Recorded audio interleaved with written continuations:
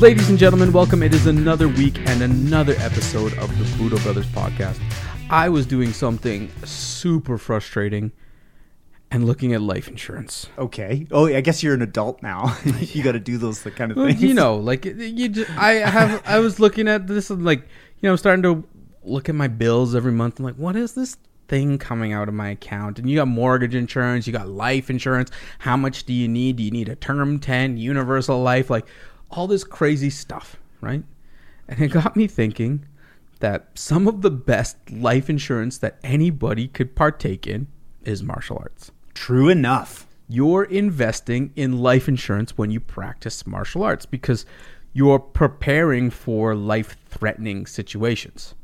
The odds of it happening, very slim, but just in case it does, at least you've repped it out and trained it out hundreds of thousands of times that you have some type of response that you've been working on. You have that insurance. Right? And when is insurance the most expensive? When the hurricane is scheduled for next week and you're trying to buy hurricane insurance. Yeah, that's you know?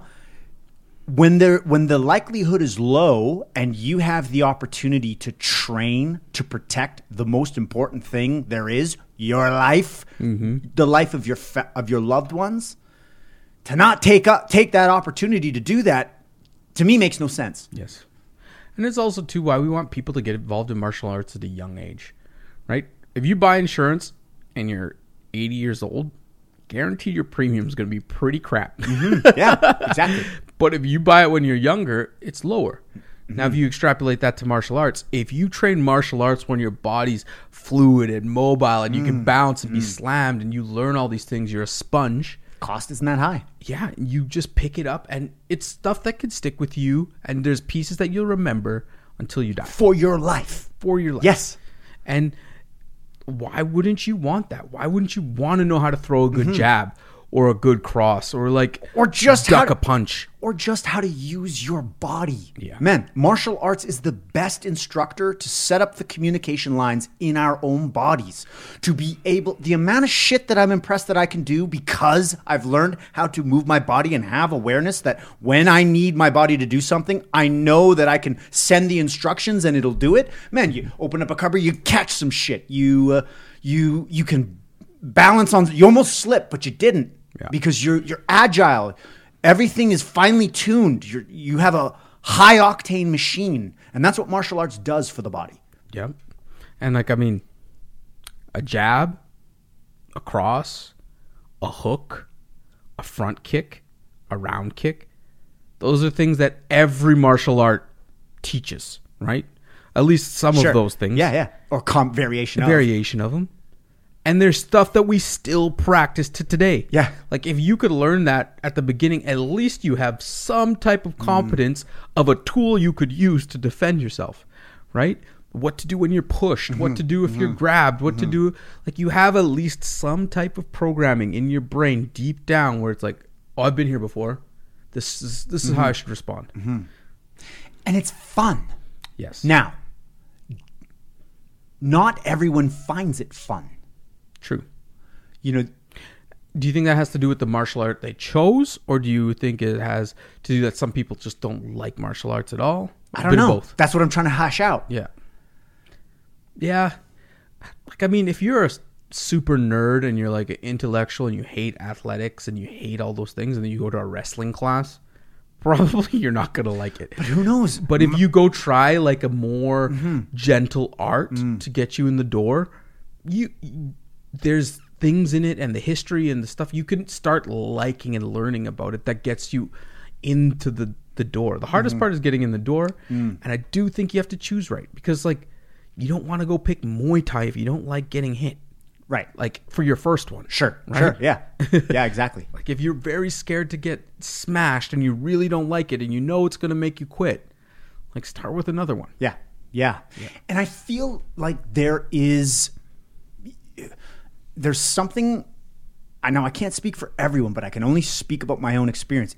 Martial arts it awakened something inside me. I don't know what it was, but it lit a flame that started bleeding over into other areas of my life. I also think it's primal, right? we couldn't have been here if our ancestors didn't know martial arts, Yeah. right? Like Survived. martial arts wasn't an option like thousands of years ago. You were a man, you're protecting the tribe. Yes, you had to have martial arts. Like you needed to fight. Yeah. You needed to defend. Yeah. You needed to do these things. Like there was no choice. And now, it's a hobby. It's a pastime.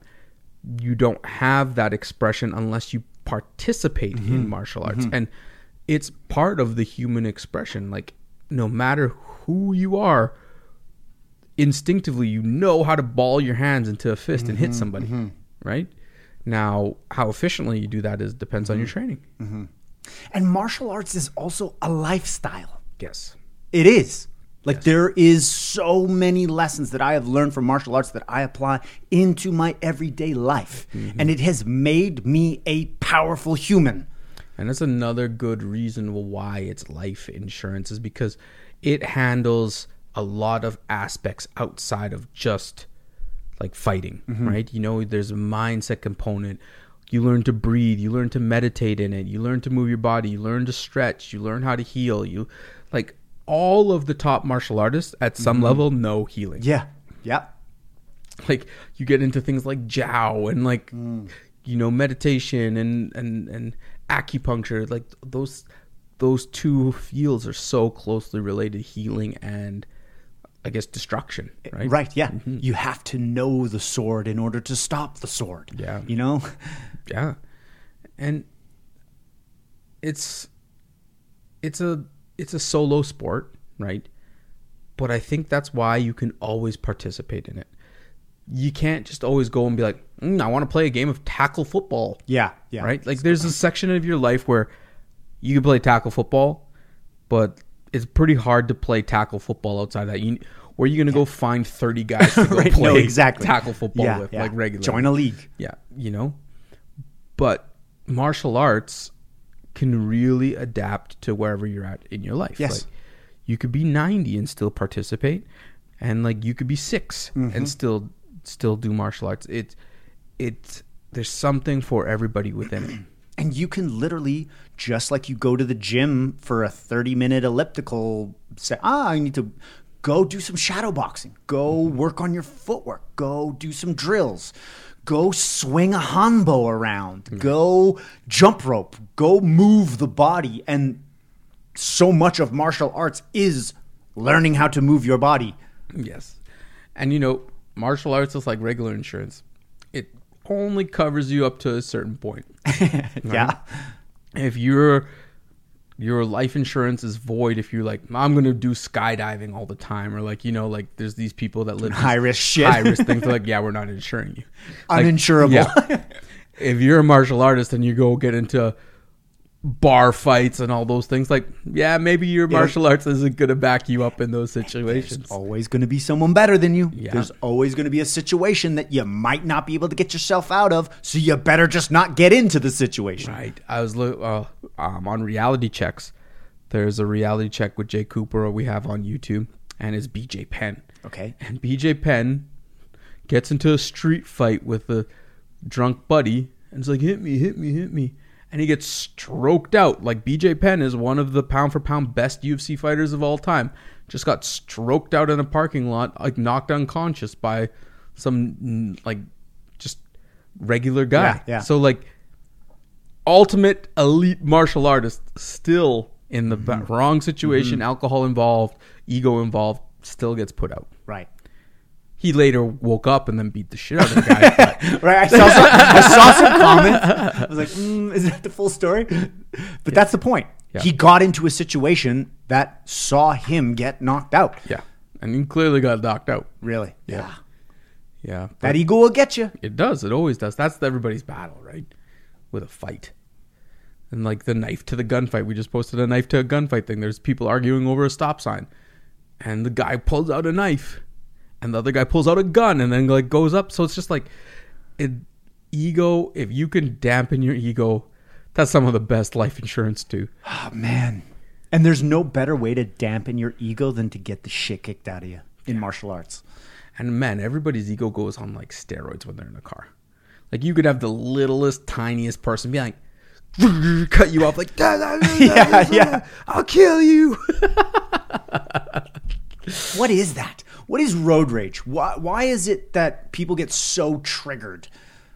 Well, I think it's because everybody knows somebody that's been in a serious accident, so that's always in the back of your mind, maybe. Mm-hmm. And the other thing is it's like the comment section on YouTube. You could say whatever you want and be as rough as you want because you're in this isolated place. Like on YouTube, you like see a video of Mike Tyson hitting the bag, like that guy sucks. I could take him. Yeah. You say that to Mike Tyson's face, different story. Especially if you're on a plane. Yeah. But like you cut somebody off, you're mad. Like you don't get. They're not hearing you. They're just like you're in a bubble. Right. It's so weird. I can't remember where I heard this, but I was listening. One of the podcasts I was listening to was talking about when we drive, it's no different than when we were walking. And when you know how some of your most creative thoughts come when you're driving, or you have to look at everything. You're not just looking. Well, you have to look at the side of the road, who's coming, crossing. You have a wide awareness range.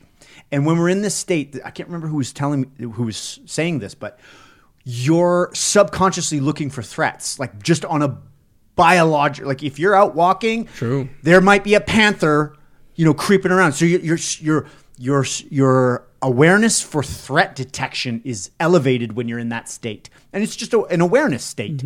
You can detect threats more. So when somebody, and it's a space, it's our space. So when we're driving and someone fucks with your space, triggers our lizard brains. Like, and there's road rage. Yeah. Or it's like the video with the two dogs barking at each other. Yeah. They open the fence and they don't do anything. That happens. That's a good metaphor for the internet. Yeah.